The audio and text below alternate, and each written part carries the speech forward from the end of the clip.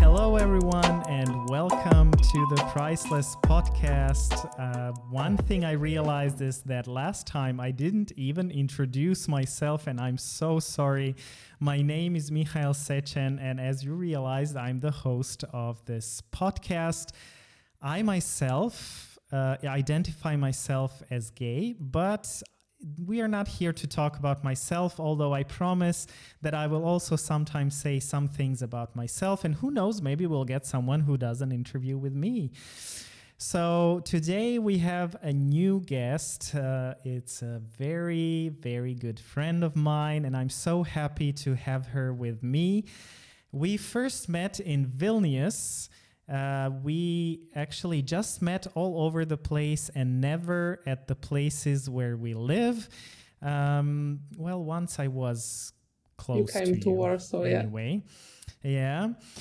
So the first time we met each other, what happened was just a click, and we became good friends. And there was a third person that we say hello to if she watches this. Hi, Judith. So we were called the Three Queens. No, I'm just joking. But we met through the European Forum. As you noticed, I'm mentioning the European Forum again, and I will mention it probably a lot of times because many people I met there will be guests on this podcast. So one thing we had together was lots of fun. We laughed a lot, but we also talked and had really, really nice conversations. Her favorite quote is, "I'm so good, I don't have to brag." And I totally agree because she is so good. She doesn't have to brag, so I'm bragging about her because she's my friend. And why I asked her to be my guest is because she's coming. Well, she didn't really come. She's still there. She's all the way in Poland. And thanks to Zoom, we can talk to each other and record each other, and you can see us too. So her name is Ola Górska. That's right. Did I say it right? Yay! You said it perfectly. I'm so glad.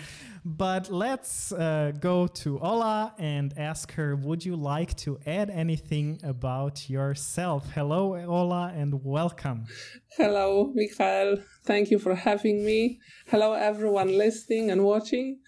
I suppose I need to add that I am a queer Christian.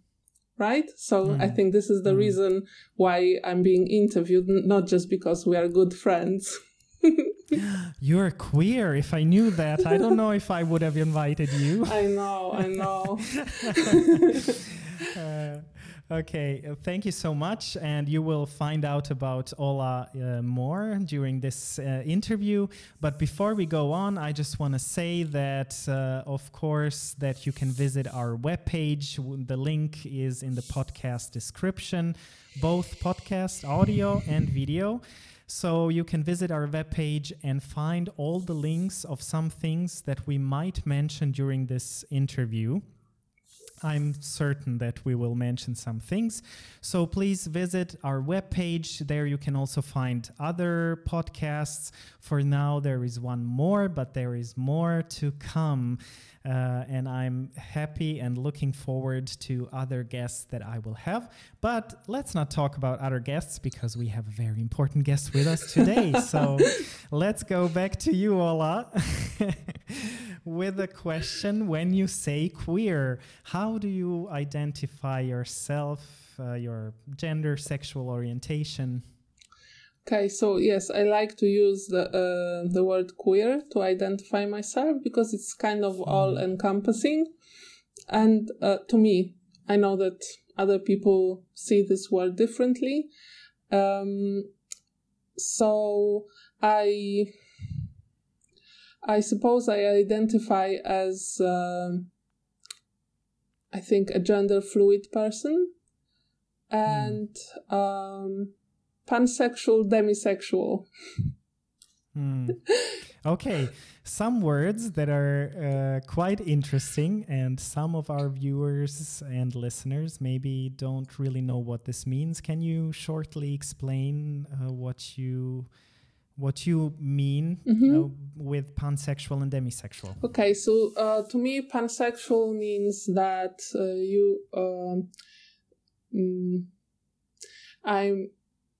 I can be attracted to whole spectrum of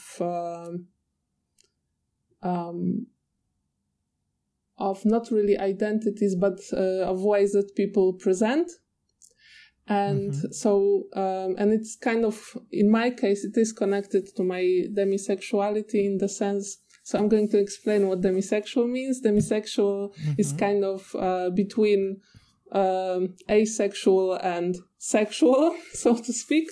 So, and basically what it means is that you only are attracted to people with whom you have a very deep emotional connection. So, and this is, so you can, in my case, when this connection is created, it doesn't matter the gender of the person with whom the connection exists, right? So this is how these two things are connected. Yeah. So if I understand right, sexual sex and gender expression is just, it doesn't matter. You're just drawn to the person. Yeah. And I know a lot of people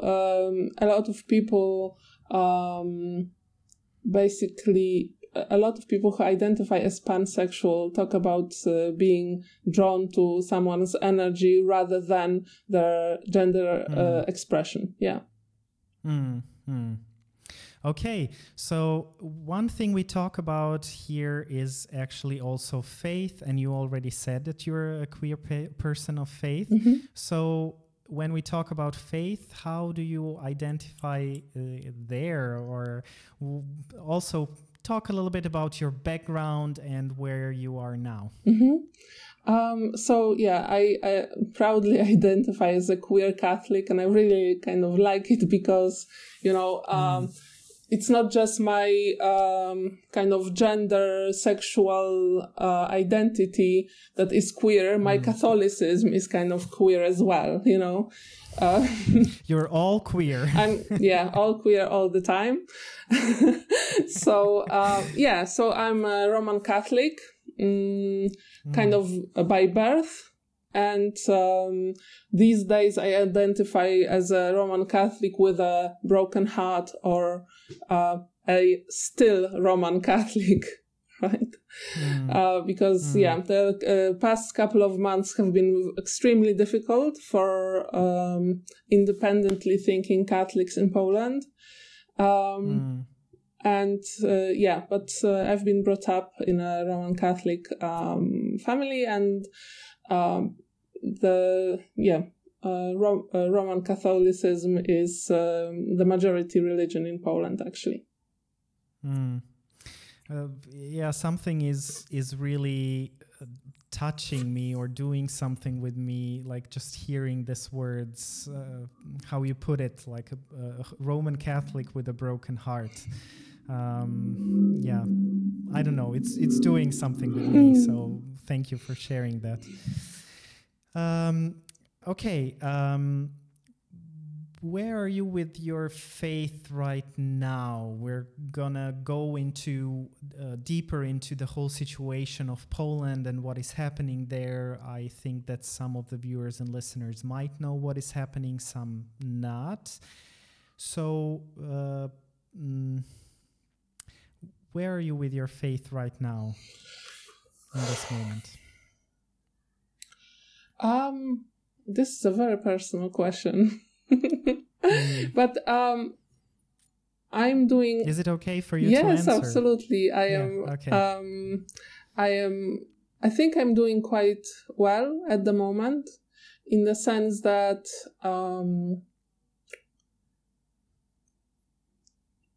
I feel like my relationship with God is well established. So the external bullshit doesn't really affect it, right? So the things happening in Poland definitely do not affect my faith. They don't really affect my prayer life in any way, apart from me just having to work through a lot of anger.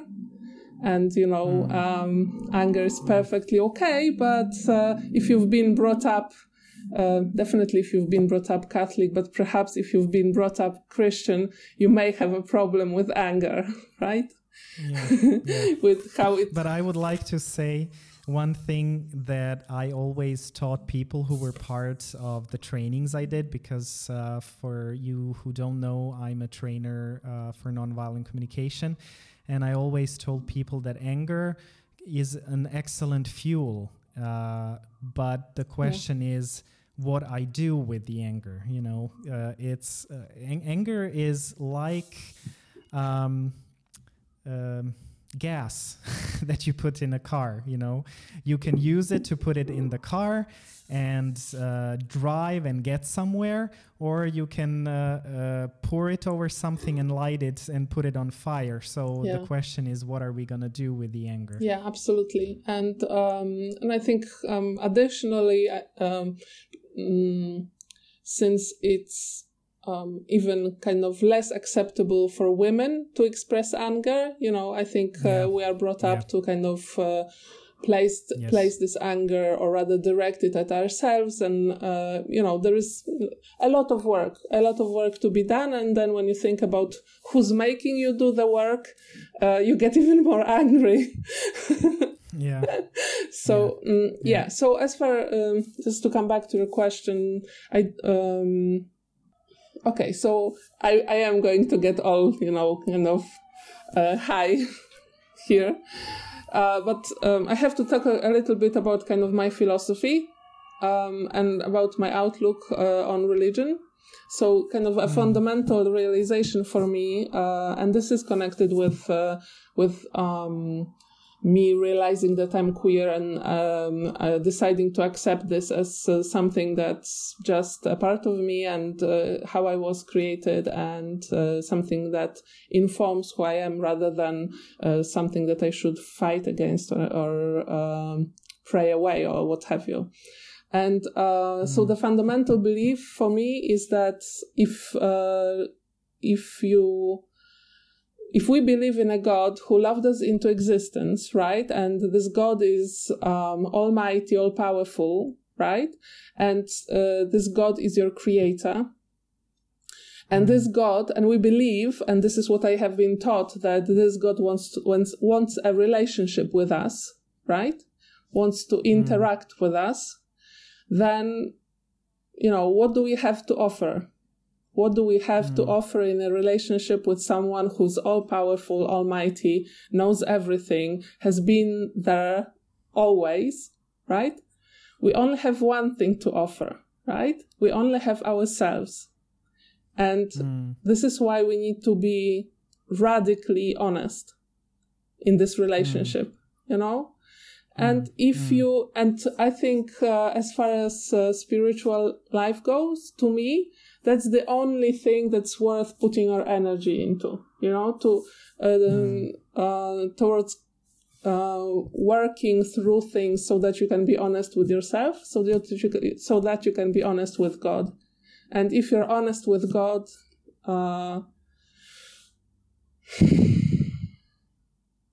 you start to believe that the relationship is real, And if the relationship is real, all the other stuff, all the religiosity, it just not even secondary, it just doesn't matter. Yeah.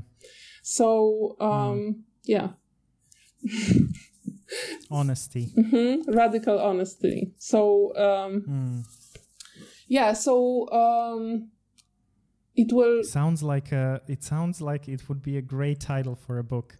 Radical Honesty, and probably there is a book that's called Radical Honesty. Maybe there is, yeah. So there is an idea. So anyway, so it doesn't, as I say, doesn't really affect my faith, right? In God, definitely not. It does make my faith in the church falter. Because I know that God does not need the church, we need the church. And when your bishops behave as though you needed them more than they need you, which is completely upside down, I'm sure that everything will be fine. I'm just not sure that this everything will be fine includes our bishops still being bishops of the Catholic Church. Yeah. Yeah. Okay, so let's talk about your journey of self-discovery. You said you're a Roman Catholic from the very beginning. So in my personal experience and some stories that I heard from other people, it was a rather interesting journey, the journey of self-discovery and also reconciling it with the faith. How did that work for you? Well, at the beginning, it really didn't, Yeah, there was... there was a lot of suffering, right? And the way that I I kind of always knew that I'm not, now I would say heteronormative, that I don't conform to heteronormative norms.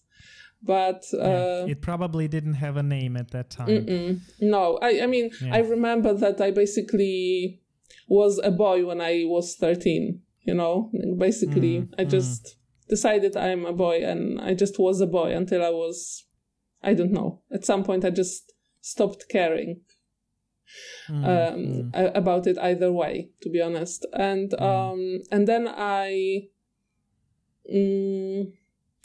fell in love with a very, very close friend of mine when I was, I think, something like 20. And the way that I experienced this love was just, it was just a all-consuming thing. I can't even say it was a feeling, because it was just so much more powerful than anything I have ever experienced. And it was just impossible not to treat it seriously, It was impossible to just say, it's a same-sex attraction. I didn't feel attraction. Right? I mean, I would still, I still struggle to call it attraction, because to me, attraction sounds like craving a bit, like something like, I would love a piece of chocolate and I know it's bad for me, but, or whatever, and it's, it's like, chocolate is not really bad for you, and it's perfectly okay to be attracted to people, right? So it feels really nice to be attracted to people. And sometimes I am attracted to people, but I definitely differentiated from just feeling this super deep connection with someone, and the kind of connection that has to be expressed physically. So this is just a distinction that I make for myself, and I by no means want to say that there is anything kind of bad about, just being attracted to people. As I said, it's great. We have our bodies and our minds for a reason, and one of the reasons is to seek out connection, and connection can take many forms. I'm just talking about my individual experience. And it's important for me to kind of put it on record, so to speak, because... Literally? Literally. Because when I kind of realized that this, sleeping with my, at that point, girlfriend was... in opposition to my declared values, I think it took me like a week, right, to realize that, the fact that we are sleeping together or actually having sex is not something that my church would condone.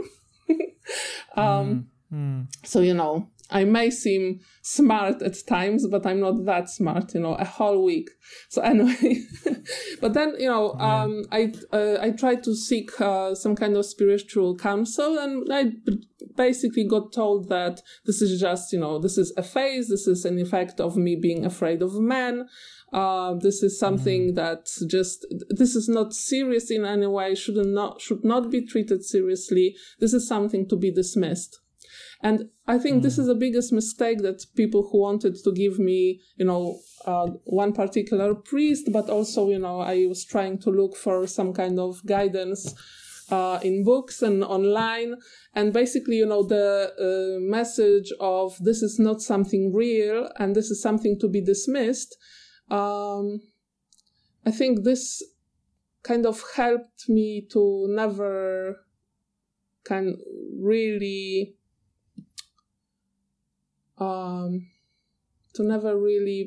buy into this whole, conversion therapy thing, because, when you're faced with facts and somebody is trying to tell you, no, it's just, it's just an illusion. You're not really seeing what you think you're seeing. You're not feeling what you think you're feeling. It just, there is this choice of putting your vision of reality on someone else or just trusting yourself, right? But I wanted to ask you, how difficult was it? You talked about being pansexual and demisexual. How do you think was it different? How did this affect your whole self-discovery? I mean, I'm really asking as someone very naive, it's just maybe in my mind that it sounds easier to find out or discover your own sexuality if you have this, like we have our hormones and the hormones go wild and you just see who you are immediately attracted to. So how was this for you, this part to discover yourself? What role did it play, if any? It's really difficult to answer this question because, I only have my own experience, right?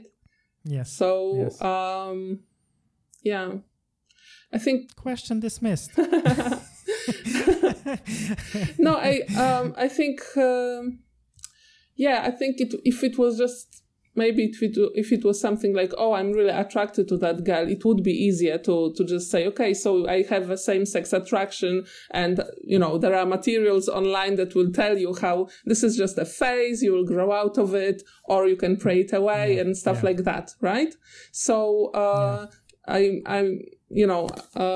should basically say the same thing that Tanya said in your first English speaking podcast, that I'm, thank God, that I was demisexual because when I experienced when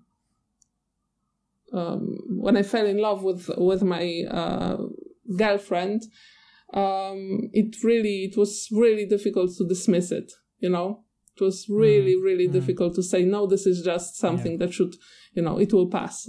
Yes, now I'm much, much, much older and I know that everything will pass. But I think... Some things won't. Everything in this life, let's say. Yeah. Yeah, so let's... Yeah. You wanted to say something? I just wanted to kind of really quickly just say 2 sentences. So I continue to go to church, pretend not to listen, and it took the whole 3 years when I was together with my girlfriend. And then when we broke up, I basically said, okay, so let's try being heterosexual for a while. And it didn't work out. And so one thing that I kind of took away from that experience was that I never, ever, ever, ever want to feel like that ever again. So I never want to, just stand at the end of the, be in church, but stand at the end of, everybody else, behind everybody else, and just kind of try to not really listen. If I'm going to be there, I just really want to be there, right? And Good. What about your parents, your family, your whole coming out journey? How was that experience for you?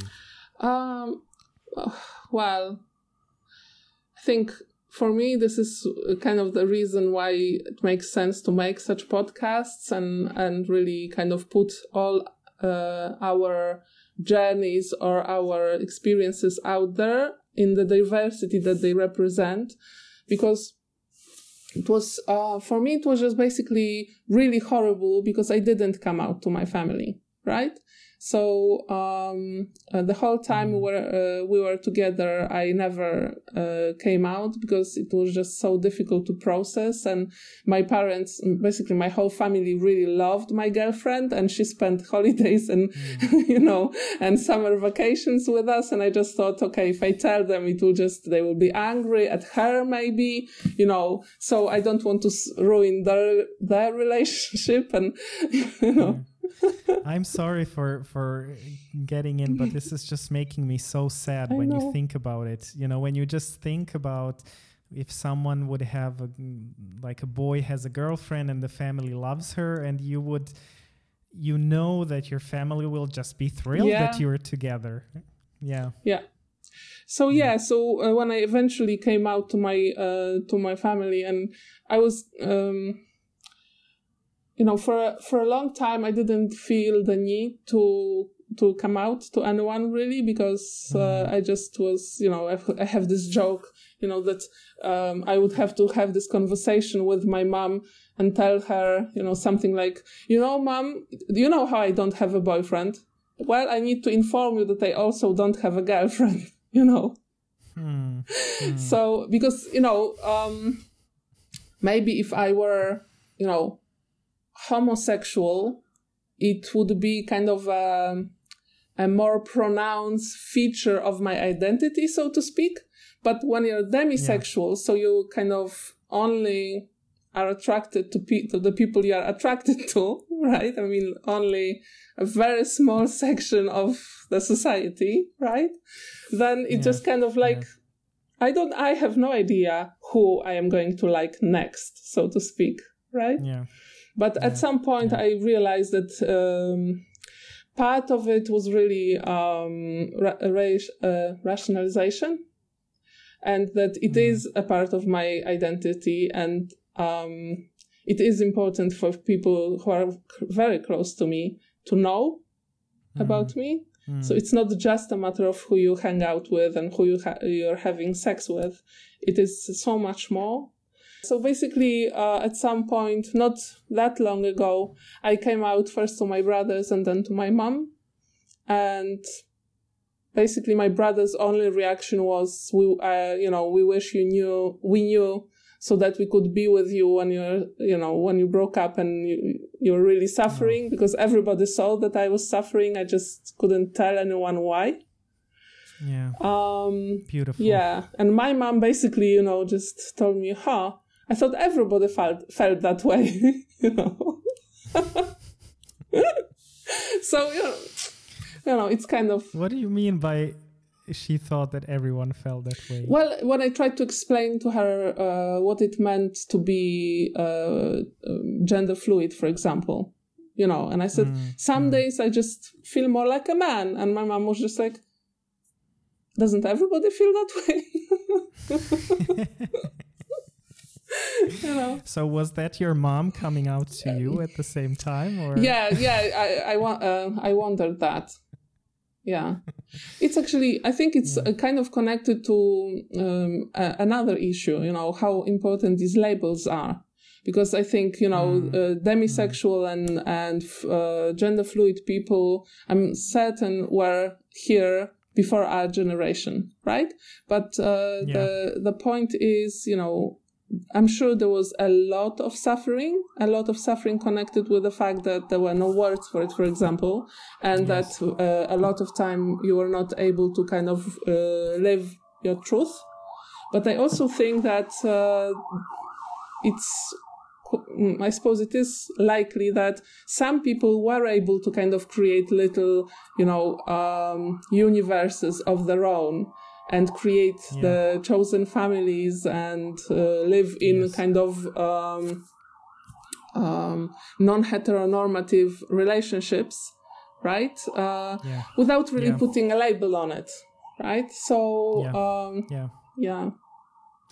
I can see how much labels help us to kind of talk about a certain topic.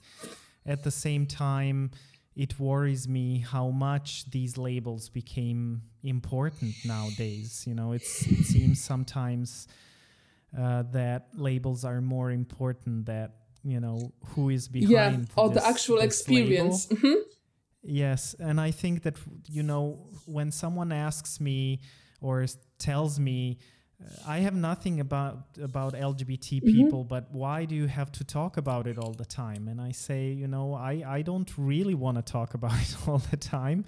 I would be happy to be just who I am, but there are so many parts of our lives that are affected and where we just come to a problem where we are not accepted, when you talk about just coming home to your parents with your partner or going to the hospital, or if your partner gets sick and taking care of some things. There are so many issues and just kind of walls that we hit, that there is no other possibility for us than to talk about it and the problems. And that's the reason why we have to label it. But at the same time, I think it's so important to keep in mind that it's different for every person. It's just different, and pansexual and demisexual, what it means for you, it doesn't have to mean the same thing for someone else who identifies like that. And there is no, I think that's in everything. I think that we became too reliant on labels, and when we say something, we think, oh, I know what that is, but we are talking about people. Yeah, absolutely. Yeah. Sorry for that interruption, but I also like to talk, as you can see. Yeah. You wanted to say something? Did you want to add something? I was just thinking about what you said, and yes, and sometimes it's not even as dramatic as going to the hospital or visiting your parents or anything like that. Recently, I'm kind of, I'm out in this way that people who matter know. And then I'm kind of,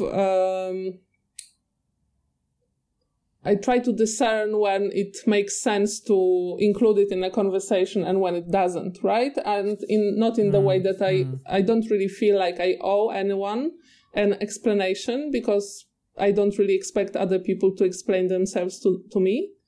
But,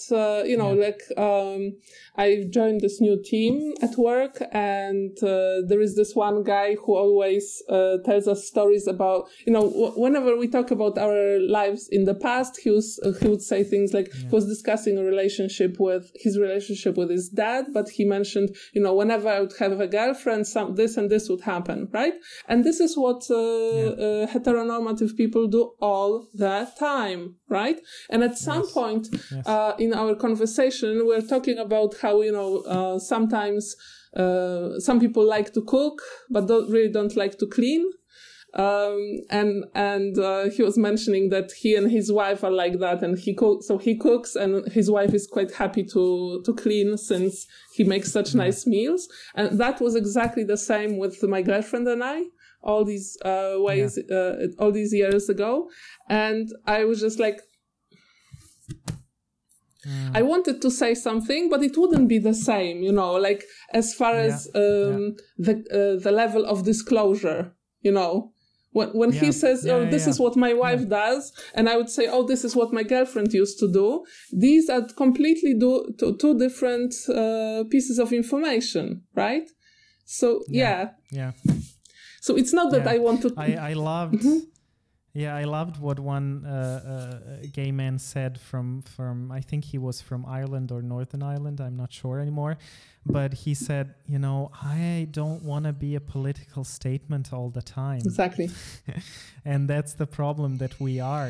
Whatever I say is perceived and heard as a political statement. And, I just want to be relaxed like any other person and say, I just while we were talking, I thought about just a small thing. I'm in the store with my partner, and when we are at home, I call him love.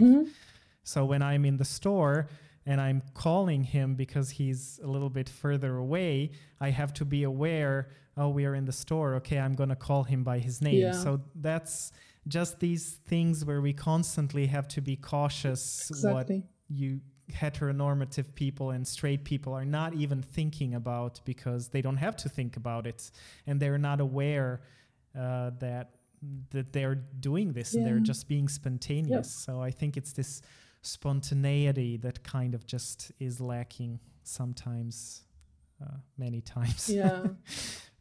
Always. Exactly. Almost. Just whenever we exit our home. Yeah.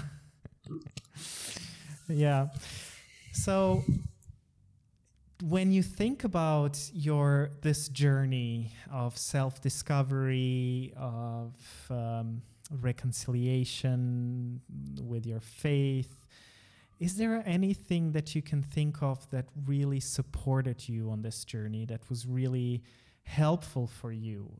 It can be anything, people, a group, an institution, organization, book, movie, music, whatever. Well, I think there were a couple of things. One thing is that, well, I suppose I would have to start with the fact that I mentioned it to you before, that I kind of always wanted to be a devout believer. Right? So, so I, when we talk about grace, for example, right? This is how I interpret grace, right? I had this curiosity and this longing in me. And I was just kind of looking for a way to be devout. And I was really kind of put off by the hypocrisy of the groups that I came into contact with, as a teenager, for example, right? The kind of church groups and stuff like that. So I was lucky enough that to actually come across people who would interpret the relationship with God in a very personal way.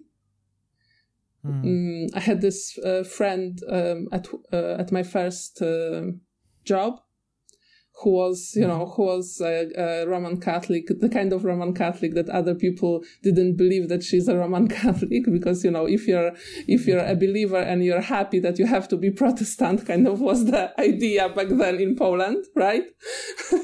So another queer Roman Catholic. Exactly.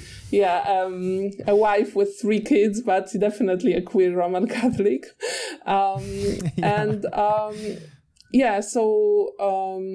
She kind of showed me, I don't think she even realized that what I'm looking for is kind of obtainable, that you don't have to be this kind of,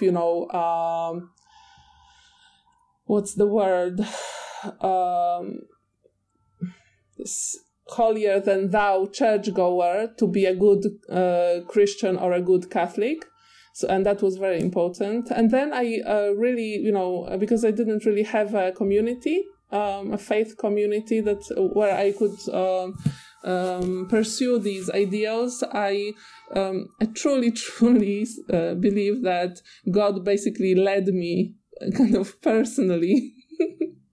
And I really see that in my life now, that through times where I didn't have anyone to ask for spiritual guidance, I would just receive it kind of directly. So, you come up with a question, and then basically every article you come across on the internet answers it, right? Or, I feel like for maybe 5 years, every time I would go to confession, the priest would tell me as a penance to read the Bible, right? So, and at some point, and every time it would just be like, read the Bible, read this fragment, read that fragment, open it and just read the fragment, and read the Bible, read the Bible. And at some point, one of these priests told me, you have this, you say that it's difficult to obtain a relationship with God, and you have this big love letter written to you in front of you, and you're not reading it. So, so what else do you want? Right? So I started reading. And so I read the Bible a couple of times, right?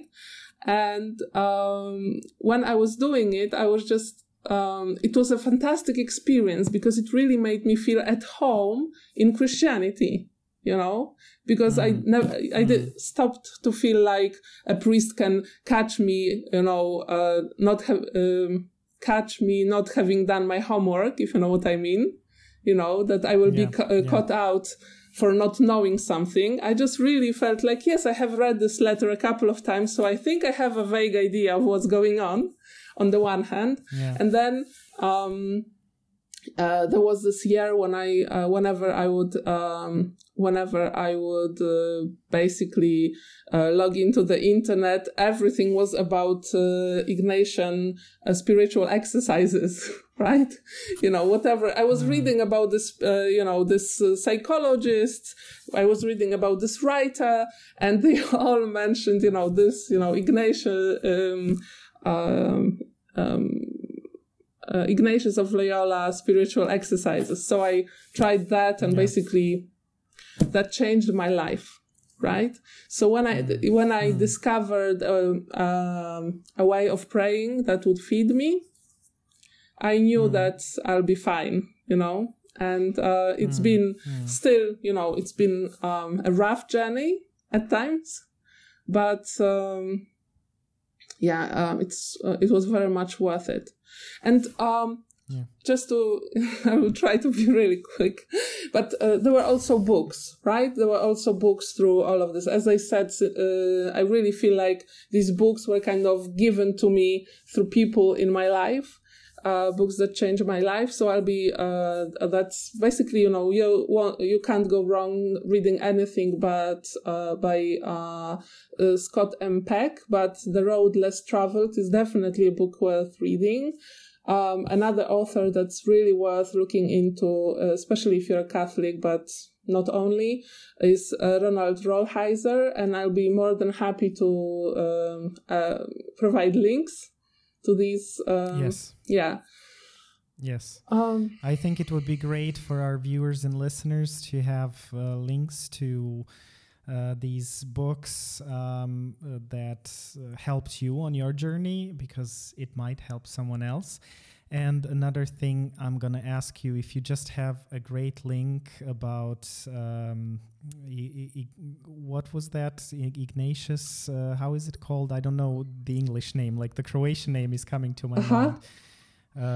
This contemplative practice by Ignatius. In Polish they are called spiritual exercises simply, right? And if you have a great link just for people to kind of see what it is, absolutely. I think it would be great for people to have an opportunity to look into it. And I'm currently very disappointed in Jesuits, because I recently heard that the ones in Wrocław were collecting signatures under a civic bill proposal to ban pride marches, so, which is extremely disappointing when you take into account that they either have to study, they all study theology, and then they have to choose between philosophy and psychology. So a lot of them are at least, have a master's in psychology, so they should know better simply. But but other than that, we have some smart Jesuits out there, like Pope Francis or James Martin, right? So in any case, We're going to provide you with the link if any of you is interested. So be also cautioned that, you know, you have to check if they're really LGBT friendly before you go there. Just be aware of where you're going, knowing that not everyone is still accepting. Because I know that there are many people, priests and nuns and the other people, lay people who are very open towards LGBT people and even fighting for them. So be cautious, be not cautioned, but be aware. Yeah, it's important to discern. So we talked about you, and I'm looking at the time, and I would really like to also talk about the situation in Poland, because the whole situation is can I say interesting? Yeah, that's an understatement. Yeah. No, I feel like I know. Yeah, I feel like this, know, there is this meme with this dog in a burning house and the dog says this is fine, right? So, this is fine. Don't panic. The house is on fire. Yeah. So how would you describe to our viewers what it means? I know this is a very general question, but what does it mean to be LGBT right now in Poland? Well, I think it really depends on exactly where you are, right? And how you look. Because it can be, you know, like mildly annoying in my case and deathly dangerous in the case of people who won't pass for heteronormative, right? Yeah. Basically, what happens is that the general situation in Poland with the pandemic and everything else is not great. And we've had a populist government who basically burned through any money that we had like in no time. So now to cover it all up, they came up with this wonderful, you know, everybody's enemy, so maybe public enemy, the LGBT ideology. And since they came up with the idea of LGBT, not people, but ideology, the church basically jumped on the bandwagon and started condemning the ideology, which, you know, to which a lot of people protested, basically, you know, just demonstrating with, you know, I'm a person, not an ideology, banners and stuff like that. Yeah. So it's been happening for, I think, close to a year now, or maybe even a little bit over a year. And it's just, I don't know what's more worrying, the fact that it's kind of, you know, at best we are maybe 10% of the society, but we are made to be this, you know, this menacing force that will, you know, do away with everything that's truly Polish and Christian and, Catholic and all that, right? Yeah. But, and they also basically only do it for, you know, just to divert attention from their failures as government, right? And the church basically is completely in the politician's pocket, and not the church, but the hierarchy. I apologize. There's still, you know, there's still a lot of decent people out there, absolutely. And even, you know, like a handful of decent priests, apparently, because some of them spoke out. But even, you know, like I think it was maybe a bit over a month ago, the bishops published a document about the LGBT matter or LGBT issue, where they basically condone reparative or conversion therapy, and basically say that people have transgender feelings, and basically, you know, just 27 pages of being completely incompetent, willfully ignorant, and downright hurtful. And yes, and just I think yesterday we heard of a 12-year-old girl in some very small town who killed herself, and what we know is that she's been bullied for being queer, right? For not being hetero, and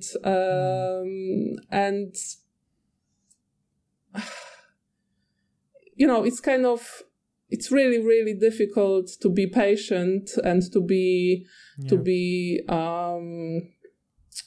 smart about your strategy when the children are dying, you know. Yes. And it's really difficult to see the other side as human when they are, you know, last night somebody spray painted your LGBT child, this kind of, not a slogan, but somebody just spray painted these words, your LGBT child, on the wall of Ministry of Education. You know, just like, and they basically had a press conference about it, calling people who did the painting monsters, you know, and no word of a little girl who decided to take her own life because she didn't really see another option, right? Yeah. So it's, you know, it's just, it's real test for us to still, you know, regard these people in love, you know, the way that the Lord sees them, right? Yeah. How, I mean, I feel really stupid asking this question after such a serious consequence of everything that is happening in Poland when you mentioned this little girl, and life is just the most extreme loss that we can have as a consequence. But if you look at everyday lives of LGBT, what would you say the consequences are right now for these people? Well, I don't think I have one non-heteronormative friend who doesn't suffer from chronic illness or mental issues. You know, I myself struggle with depression. I really have to take really great care of myself not to slip, you know, slip into just bouts of helplessness and anxiety and sadness, right? So I don't, you know, I'm sure there are people more resilient than me out there, but but basically you can see the long-term effects of minority stress on everyone. Basically, you know, it's just a matter of how long you need to talk to someone before they mention it to you, pretty much. So this is, you know, these things have tangible real life consequences, right? So it is a struggle to not give in to hate.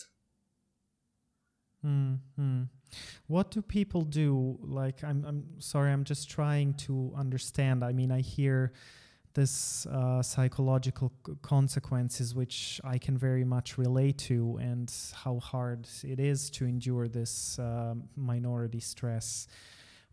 But what are you afraid of? Like, what is the biggest fear? What's happening to people? What do they fear that will happen to them if someone finds out?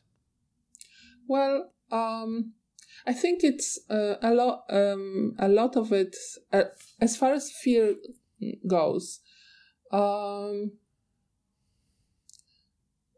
You know, the option to be beaten up if you don't pass as heterosexual can be very real. And at the time of the greatest unrest, which I think was around a month ago, two of my gay friends told me completely independent conversations about, a car following them.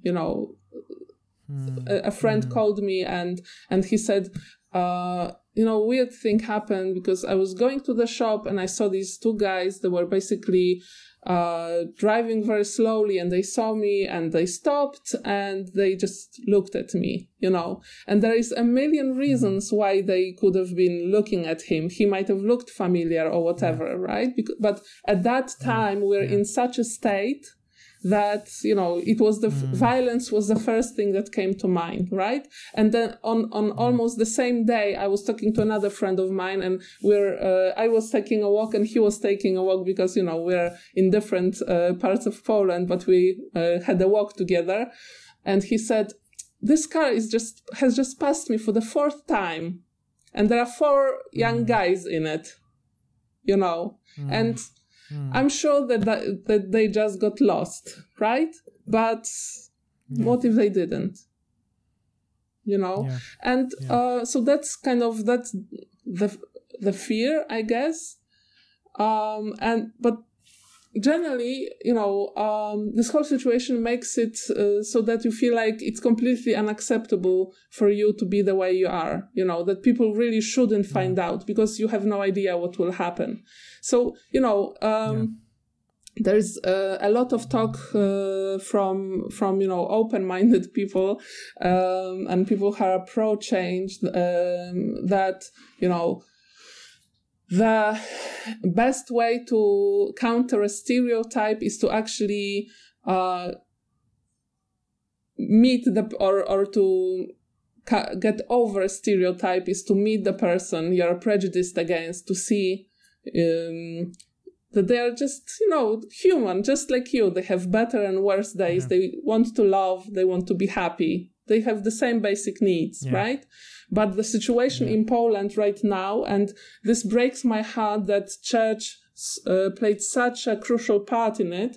The situation in Poland right now makes it basically impossible to come out in most parts of Poland, right? So these people who are against us without knowing us will not overcome their prejudice, because we won't come out only to, because we're just too afraid, right?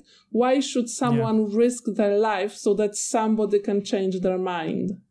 Their livelihood, etc. And let's not forget the fact that we, as you mentioned earlier on, right? We do the emotional work every day, and we have a right to be tired. Every time you don't say, my girl, you don't say, oh, my boyfriend did this, or you don't call your boyfriend with his pet name when you're in public. Every time you're doing a little bit of emotional work, right? So you do, we do have a right to be tired, and it is taking its toll. Yeah, what I hear, there is a lot of fear, and it's just like pushing you back into the closets. And as someone said, closets are not for people, they're for clothes. And I agree. So there is this whole issue of what I heard, and I was just wondering, what the heck is that? And that's the LGBT free zones. Can you say a few words about this? I know it's maybe complicated, but what is this all about? I really don't know. I mean, so I will tell you the facts as I know them, but it's really difficult to put it as kind of separated from my interpretation or opinion of it.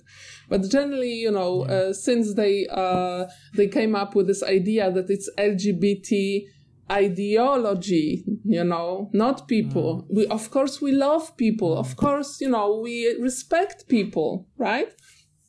But the ideology, this needs to be obliterated, put away forever, just basically burnt out from our holy land of Poland, And I couldn't explain to you why this happened, but, it's in some totally weird move and some totally weird for me desire to kind of, I don't know, kiss up to the church and the government. Some communes, I think the correct English term is commune, but not like, people living together, but like it's an administrative kind of division, right? So a couple of some places in Poland decided that they will fight against popularizing LGBT ideology in their commune or in their administrative district, right? And so and I don't know, maybe they hope that because the ruling party is doing a great job of taking away power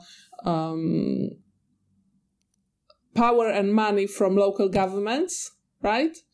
So I think maybe it was a move to kiss up to the ruling party so that, your district or your town will not, will get more money because you are an LGBT ideology free zone, and not some other district or whatever, because they are not.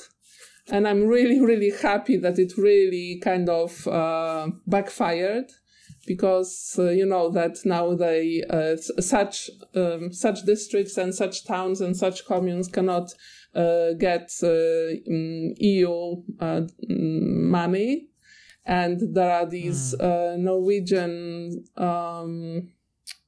funds, or I don't really know the English name for of it, but these have also been stopped for the LGBT free zones.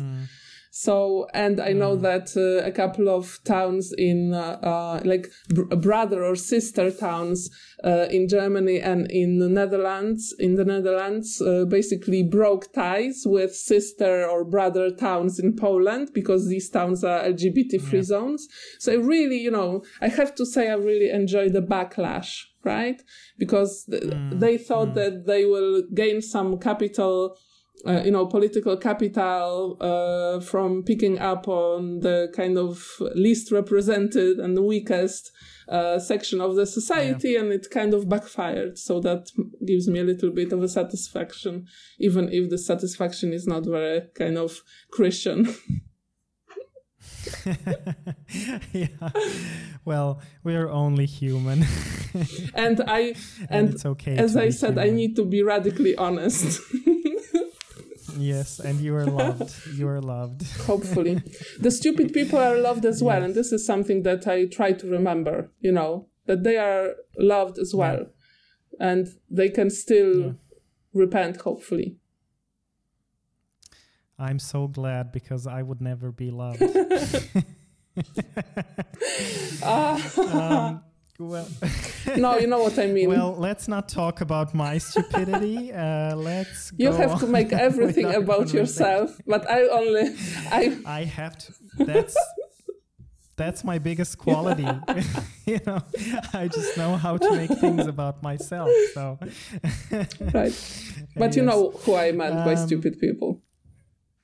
Yeah, I know. I know. I'm just joking. I don't really think that I'm stupid. Well, there are moments, as I said, we're only humans. So there are moments and there are days and days. So very often what happens when something like this is happening, people are wondering, like, what can I do? How can I help? And they want to do something. So what would you tell those people? I'm right now, I'm probably thinking mostly of the people who are outside of Poland. Okay, so if you can spare a prayer, definitely prayer is always welcome. And, God tells us no prayer falls to the ground. So even if you're not kind of praying for the correct thing, a good thing will come out of it. Because I'm sure a lot of people are praying for us to convert, for us to repent, but we won't because we're right. So definitely prayer. And if you don't pray, good thoughts are also appreciated, and taking an interest. I know that there's been a a demonstration in the Netherlands and in Hungary in solidarity with Poland when things were kind of the most violent. There was a moment in August when it really got very bad, and this kind of support is really appreciated, but it doesn't have to be a demonstration. If you have a friend in Poland who's LGBTQI plus, right? Reach out to them, but not to lecture them, but to just say, okay, are you okay? Is there anything I can do? That's always appreciated, always appreciated. And at the same time, I know I'm going to sound super ungrateful, but this is maybe, when somebody is just so completely downtrodden, maybe this is not the best time to give them advice or to make demands on them, right? So, we've had very well-intentioned people telling us, translate this, translate that, and for example, it would really help us to have the document published by bishops translated, because then people outside of Poland who would speak to it. And I have to say that also people in Catholics in Germany spoke out against this document. They kind of obtained their own translation and said, okay, so Polish bishops are making claims that are basically impossible to defend within the Catholic doctrine, which was also extremely supportive. I have to say, And by the way, I need to mention that I am a part of Faith and Rainbow, a Christian LGBT plus group in Poland, and the link will. We'll definitely provide the link. So. So this is a source of support, but also our contact with the outside world. And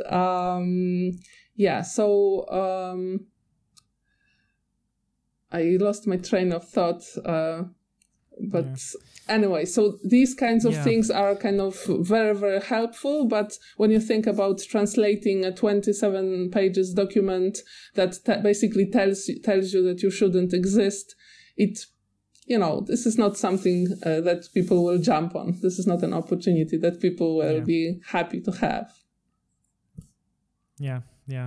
I think, thank you for what you shared there. I think it's very important that we know when other people are in trouble, one thing we do is that our super savior identity comes out and we want to help right away, but often even if it's a help, and then we are shocked if the person doesn't show any gratefulness, but sometimes even something that looks to us as a great help can sometimes be the wrong thing. And I always encourage people rather to ask, what do you need? And it might be just a word, it might be just, a shoulder to cry on, but, just letting the person know, I'm here, let me know if you need anything, is much more than doing something where we can go very wrong because we think it's the right thing and maybe it's not. Thank you for saying that. So I actually would like to finish with one thing, and I actually don't even know if I told you that I'll ask you that, but it just came to my mind. If a fairy would come to you right now and say you have two wishes, one wish for your country and one wish for the Roman Catholic Church, what would you wish for? Sorry. I would hate someone who would ask me this question. Yeah.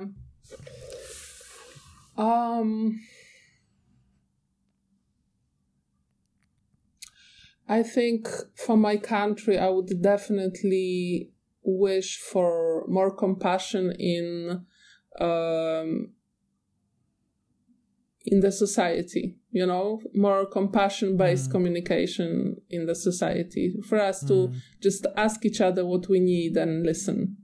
And not... Because it seems that the mainstream discourse at the moment is all about who's to blame. And I think we're at a point where it doesn't, I feel like I know who's to blame, but I'm willing to put it aside if we could be working towards, improvement, because our society badly needs, hope and compassion and organization around looking out for each other rather than leaving people behind and just kind of having the strongest people or the most cunning or the most dishonest win. So that's for my country, and pretty much it wouldn't be so bad if the same happened in the hierarchy, in the Catholic hierarchy in my country as well, right? I have to say I have very, very little hope and very, very little faith when it comes to our bishops, because they had multiple chances to speak up and their silence is very loud. And I'm just really kind of sad about it, because it's not like we really need them. They're not vital. And it would really help if they realized that. Yeah.